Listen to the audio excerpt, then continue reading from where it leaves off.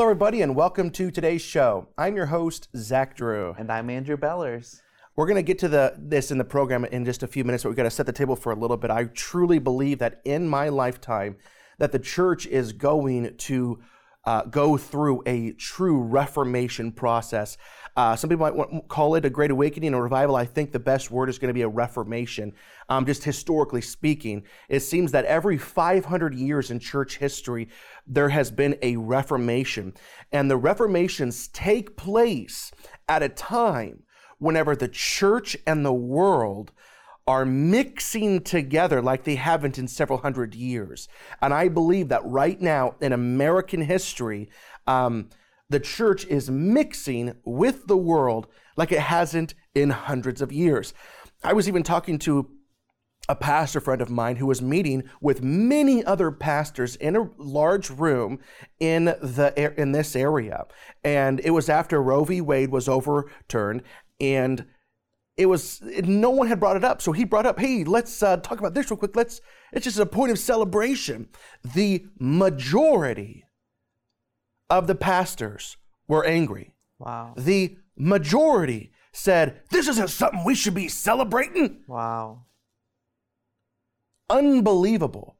And then that's just one issue. Then half of the church is literally, they don't read their word, and therefore the seed of truth that has been planted in their heart is being ripped away, and they're serving two masters.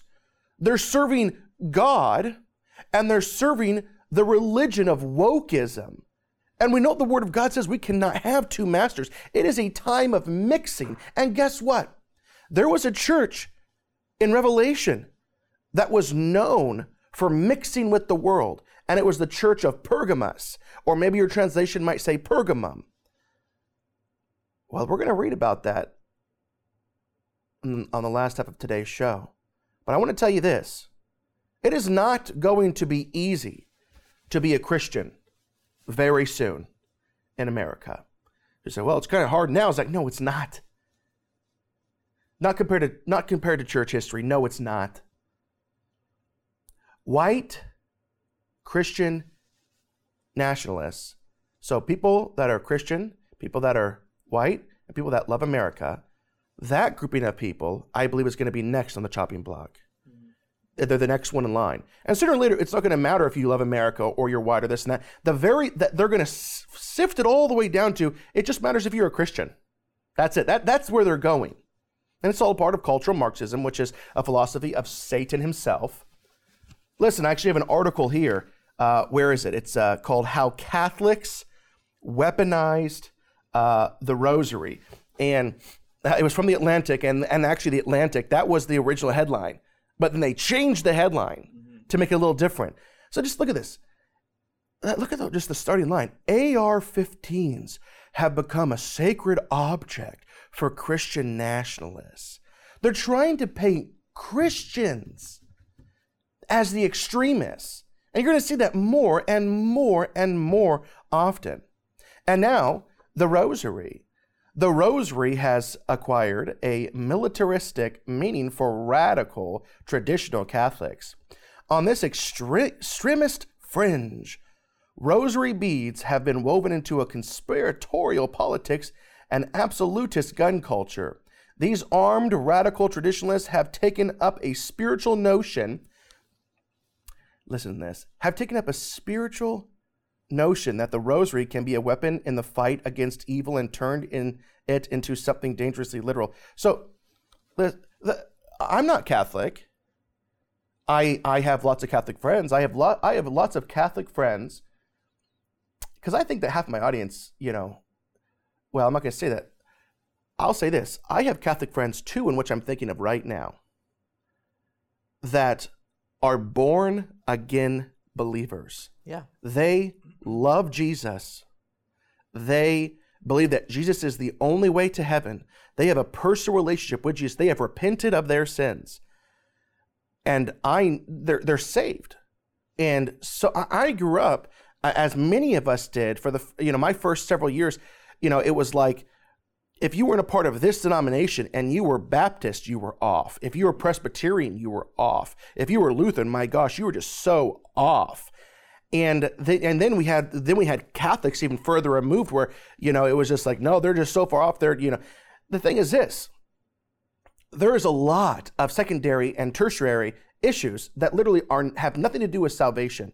Yeah, though we might disagree on several secondary issues, the fact is this: do you believe that Jesus Christ is the Son of God? Do you believe that he died and on the third day was resurrected from life? Do you believe that that is the one and singular source of the atoning sacrament of our sins? Is he the only way to heaven? Listen, yes. Do you believe that that's the only place that you can repent and find salvation? Yes. Those are the only things that truly, truly matter. Understand that. But all that to say is, I'm not Catholic, but it's been known for hundreds of years that when they wear their rosaries, that they believe that they're fighting against the things unseen. Right. This is not anything new. Right. These are not militants. These are not crazy people. These are people that believe in the spiritual realms, and that there are real spiritual battles taking place around us. And I believe that. I don't believe I have to wear a rosary for that, or a reminder to pray to the saints. But I believe that we are on the same page, and they're not militaristic, crazy people that are going to explode buildings or fly planes into, the World Trade Centers. That's right. But they're trying to make us extremists, polarize us. To the cultural Marxist, white people, nationalists, Christians, those are one of the 7 things, of course, that are a part of the cultural hegemony. Remember, the cultural hegemony, which is the perceived ruling class that has indoctrinated and oppressed everyone else. That's the narrative. You see, because here's the thing, and we learned this from Karl Marx with original Marxism, and then, Antonio Gramsci, kind of redid it in cultural Marxism. But here's the thing, cultural Marxism, at the root, and this is a known fact. Look at Karl Marx's life. Why did he create this philosophy? It stemmed from a hatred of God. Cultural Marxism hates God. Cultural Marxists hate God. And they hate his word.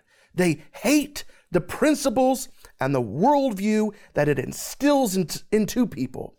Christianity is a religion, but so is cultural Marxism, and it is a denomination of Satan. Cultural Marxism is a religion, and sort of liberalism and leftism in general is a type of religion. In order to have a religion, you have to have certain foundational truths, fundamental truths. There are truths that we as Christians are, I'm going to use a word here, we are dogmatic about. That word dogma, this is the definition of the word dogma. It is a principle or set of principles laid down by an authority. In our case, the authority is God himself, the Word of God, laid down by an authority as incontrovertibly true. That means no matter what anyone says, Amen, they are true. And we have those truths. If you are a Christian, you believe that Christ came to earth.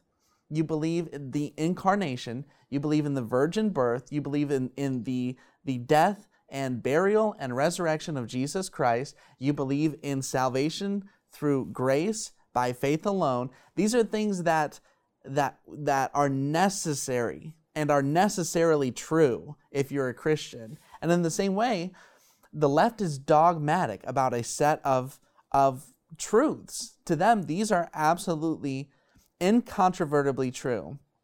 Climate change, that we are in a climate crisis that is destroying our planet. Abortion, and not just abortion on demand for any reason at all. LGBT, and that last one, T, has really taken off, that transgenderism. Socialism, and like you said, cultural Marxism. And all of these are justified by a larger ideology of postmodernism, and they're being established by postmodernism. This is basically what they're doing. Postmodernism says, what is truth? We can't really know what truth is. So they use that idea of what is truth to dismantle every single truth that we hold dear. That's right. In this culture. Good. And the reason that they're doing that, they have to dismantle and do away with the predominant culture today, what they call the cultural hegemony. They have to do away with it so that they can establish their own religion, this religion of leftism. So going back to that definition of dogma, principles or set of principles laid down by an authority. Who is the authority in the left? The authority, whether seen or unseen, is this globalist elite. And the purpose of their religion is really to conquer the earth. And we know as Christians, it's to conquer the earth for the sake of the Antichrist, for the sake of the enemy. Yes, that's right.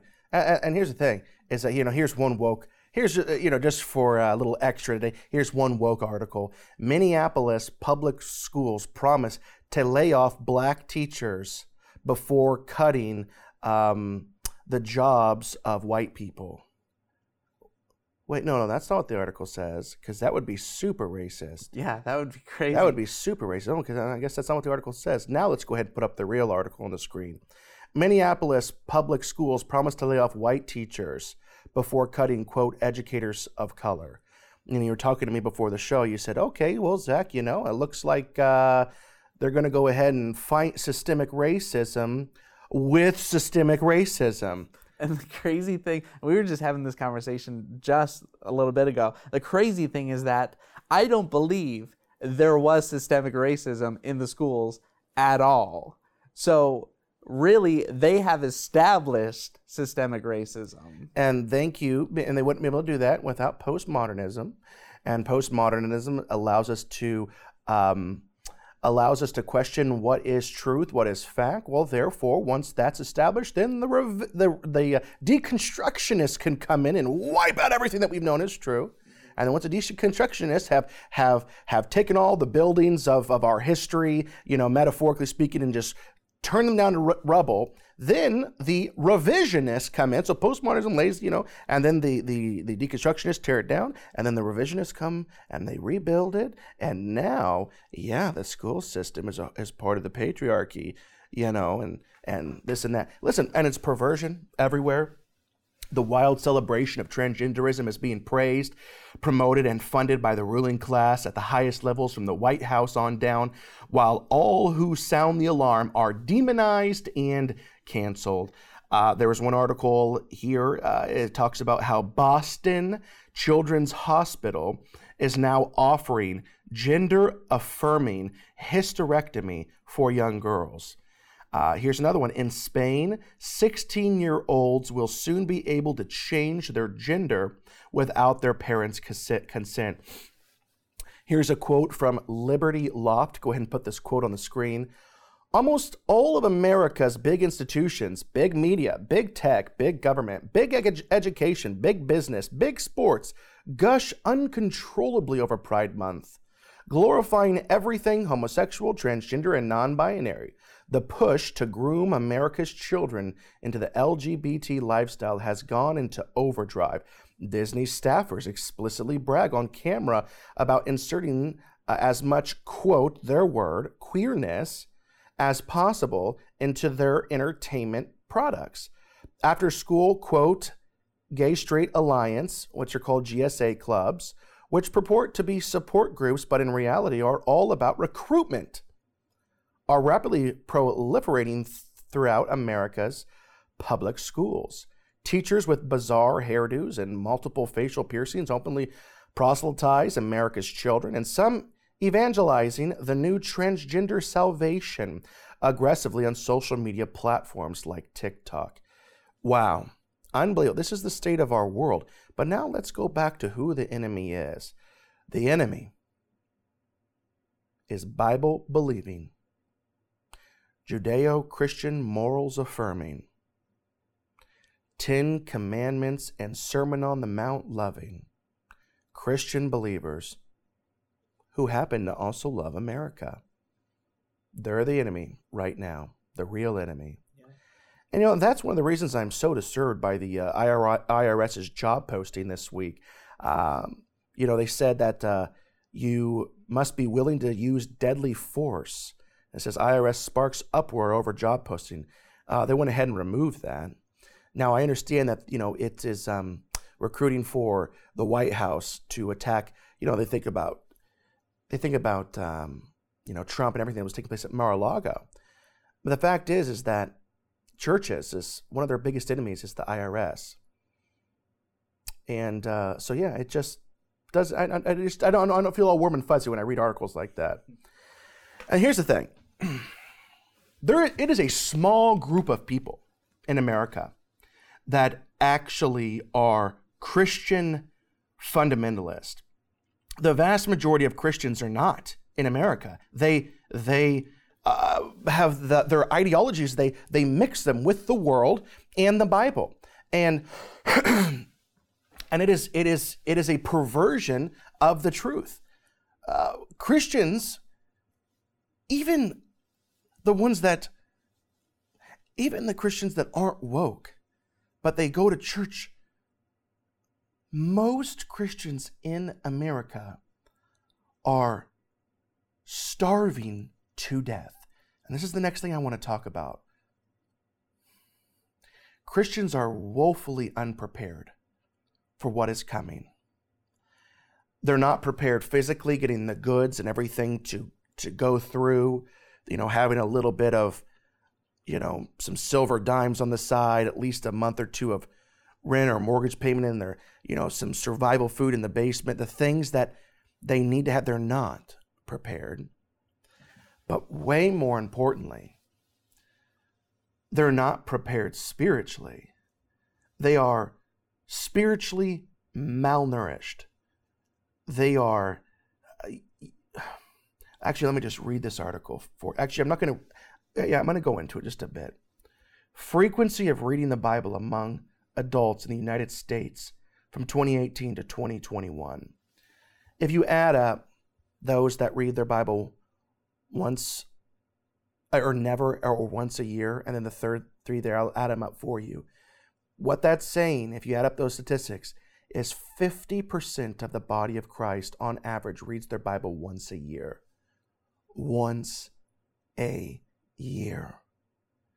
We are spiritually malnourished. Literally, we think about, whenever I was reading this, I thought about how, they show us pictures of starving children in Africa, and it's so, it moves our hearts. It moves our hearts, which then moves our wallets, right? So, and we give. That is what the majority of Christians in America look like spiritually. Man does not live on bread alone, but on every word that comes from the mouth of God. There is a physical us and there is a spiritual us. And the physical us eats things in the physical, and the spiritual us eats things in the spiritual. And that is such a terrifying thought that 50% of the body of Christ read at one time or two a year. And do you know what that means, right? That means they're reading it on Christmas. They go to Christmas and Easter services and they read it right there. So they don't read their Bible at all, and they're unprepared. Something that I thought that was crazy about this article, at the end of this article, it says, however, despite these challenges in reading the text, a significant portion of the U.S. population consider their belief in God to be compatible with the representation in the Bible. So they're saying, I'll read the Bible once or twice a year, but I still believe that my beliefs represent what the Bible says. How in the world can you say, I believe what the Bible says, when you never open it? That's right. So obviously at some point, there's going to be a rift. What you believe is eventually going to drift away from what the Bible says. That's right. I want to say this quickly, and then we're gonna go into the main content. We're gonna do rapid fire, okay? But I'm just gonna say this: you skip breakfast. By the time lunch gets there, you're hungry. If you skip breakfast and lunch, you're going to be, agitated. They call it hangry, right? You're going to kind of be almost a little bit angry throughout the day because you're just so hungry. Mm-hmm. If you skip breakfast, lunch, and dinner, by the evening, you're going to feel sick. That is our natural bodies. And there's people you've got to get in the Word. You've got to start feeding yourself. You will not survive what is coming if you have not built your life upon the rock of Jesus Christ. When those storms come crashing in, your house, your spiritual house, will fall with a great crash. You've got to get into the Word. Because of the spiritual state of America, and the spiritual state more so of American Christianity and the lack of Christians reading their Bible, many churches have, this is key, mixed. They have mixed their doctrines with the world. The Bible would say they tolerate the doctrines of the Nicolaitans, or they accept the doctrines of demons. They have forsaken the gospel of Jesus Christ for the gospel of wokeism, and a great mixing of the church and the world has taken place. And here is what you need to know. I believe that we will see a great reformation of the body of Christ in my lifetime. Now, you can call it a revival, you can call it a great awakening. I will call it now a great reformation. You see, God seems to work in types.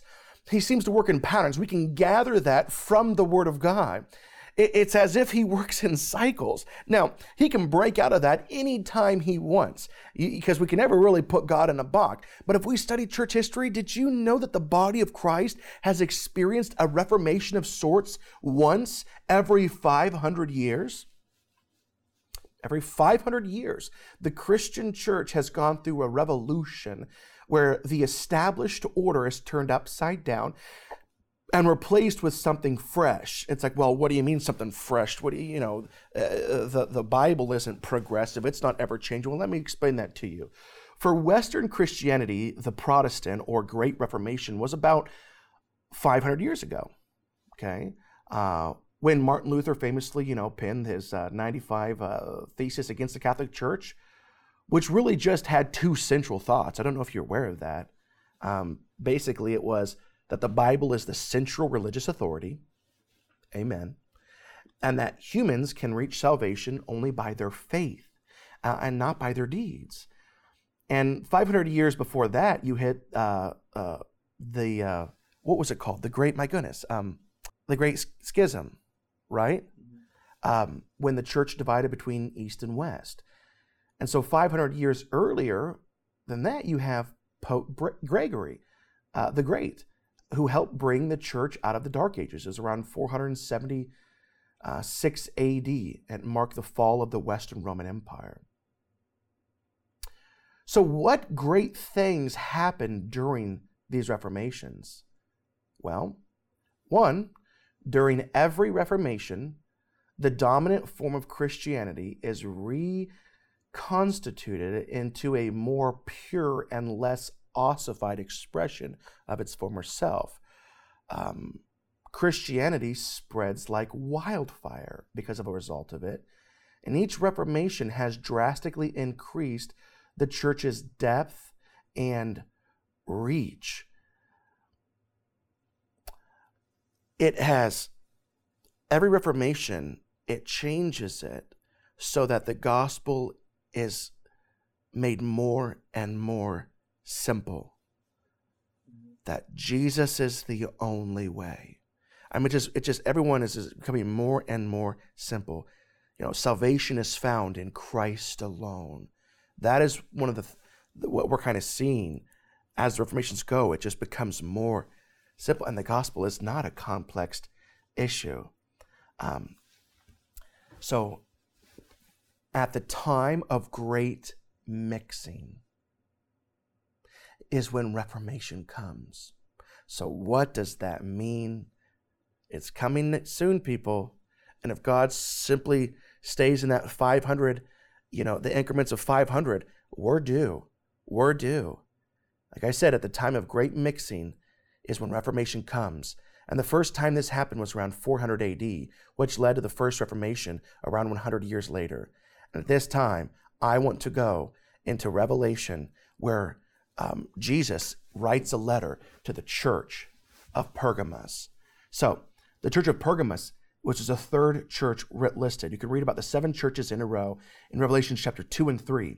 Pergamos, or depending on whether you're reading from the New King James, the ESV, or whatever, sometimes it's referred to as Pergamum. It was known as the compromising church. That is, most of us in America probably fit into the Pergamos church, being mixed with the world. literally, the meaning of Pergamos in the Greek means that. It represents the period of church history when we were married to the world, when compromise entered. So per means mixed or objectionable, and gamos means marriage. So you put that together, literally the name of the church itself means marriage with the world.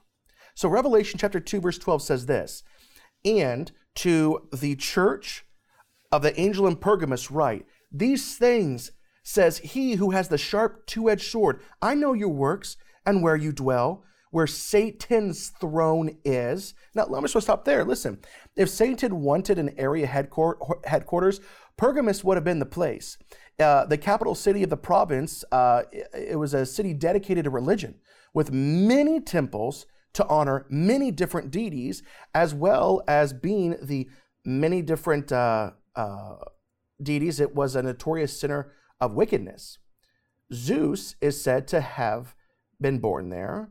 And to celebrate that, there was a huge altar that stood on a foundation. It was 125 feet by 115 feet and over 50 feet high, and it was set in a colonnaded enclosure.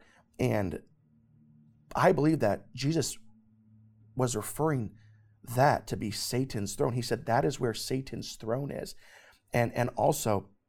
And we're not going to get into it right now, but it was the same throne that was reconstructed for Hitler and for Obama. That's another story for another time. Let's keep going.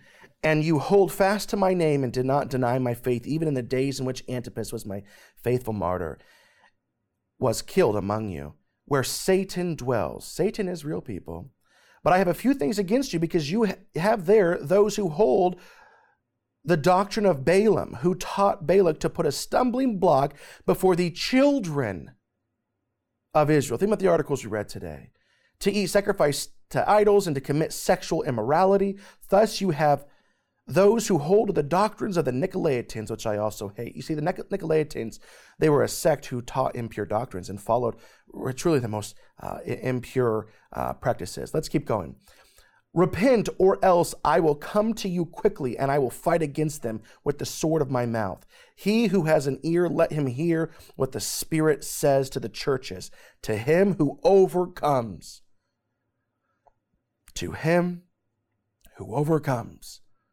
listen, body of Christ. To him who overcomes, I will give some of the hidden manna to eat, and I will give him a white stone, and on that stone a new name written, which no one knows except him who receives it. And in that time, the white stones was something that the judges would issue and say, you're innocent, you are free. And basically, God is saying, if you overcome, if you cast off the compromises that you have made in your heart, the marriage that this mixed marriage, being married to me and married to the world, if you can separate that and just repent of that, I will give you that white stone with a new name. And that's eternal. That's eternity with God. Yeah. If there's anything in your heart that you need to repent of it. There is a reformation coming. There is persecution coming. The body of Christ is unprepared because they're not in their word. And remember, the Reformations come at a time of great mixing. That's where we are. Get ready, get prepared, get into your word. We'll see you next week.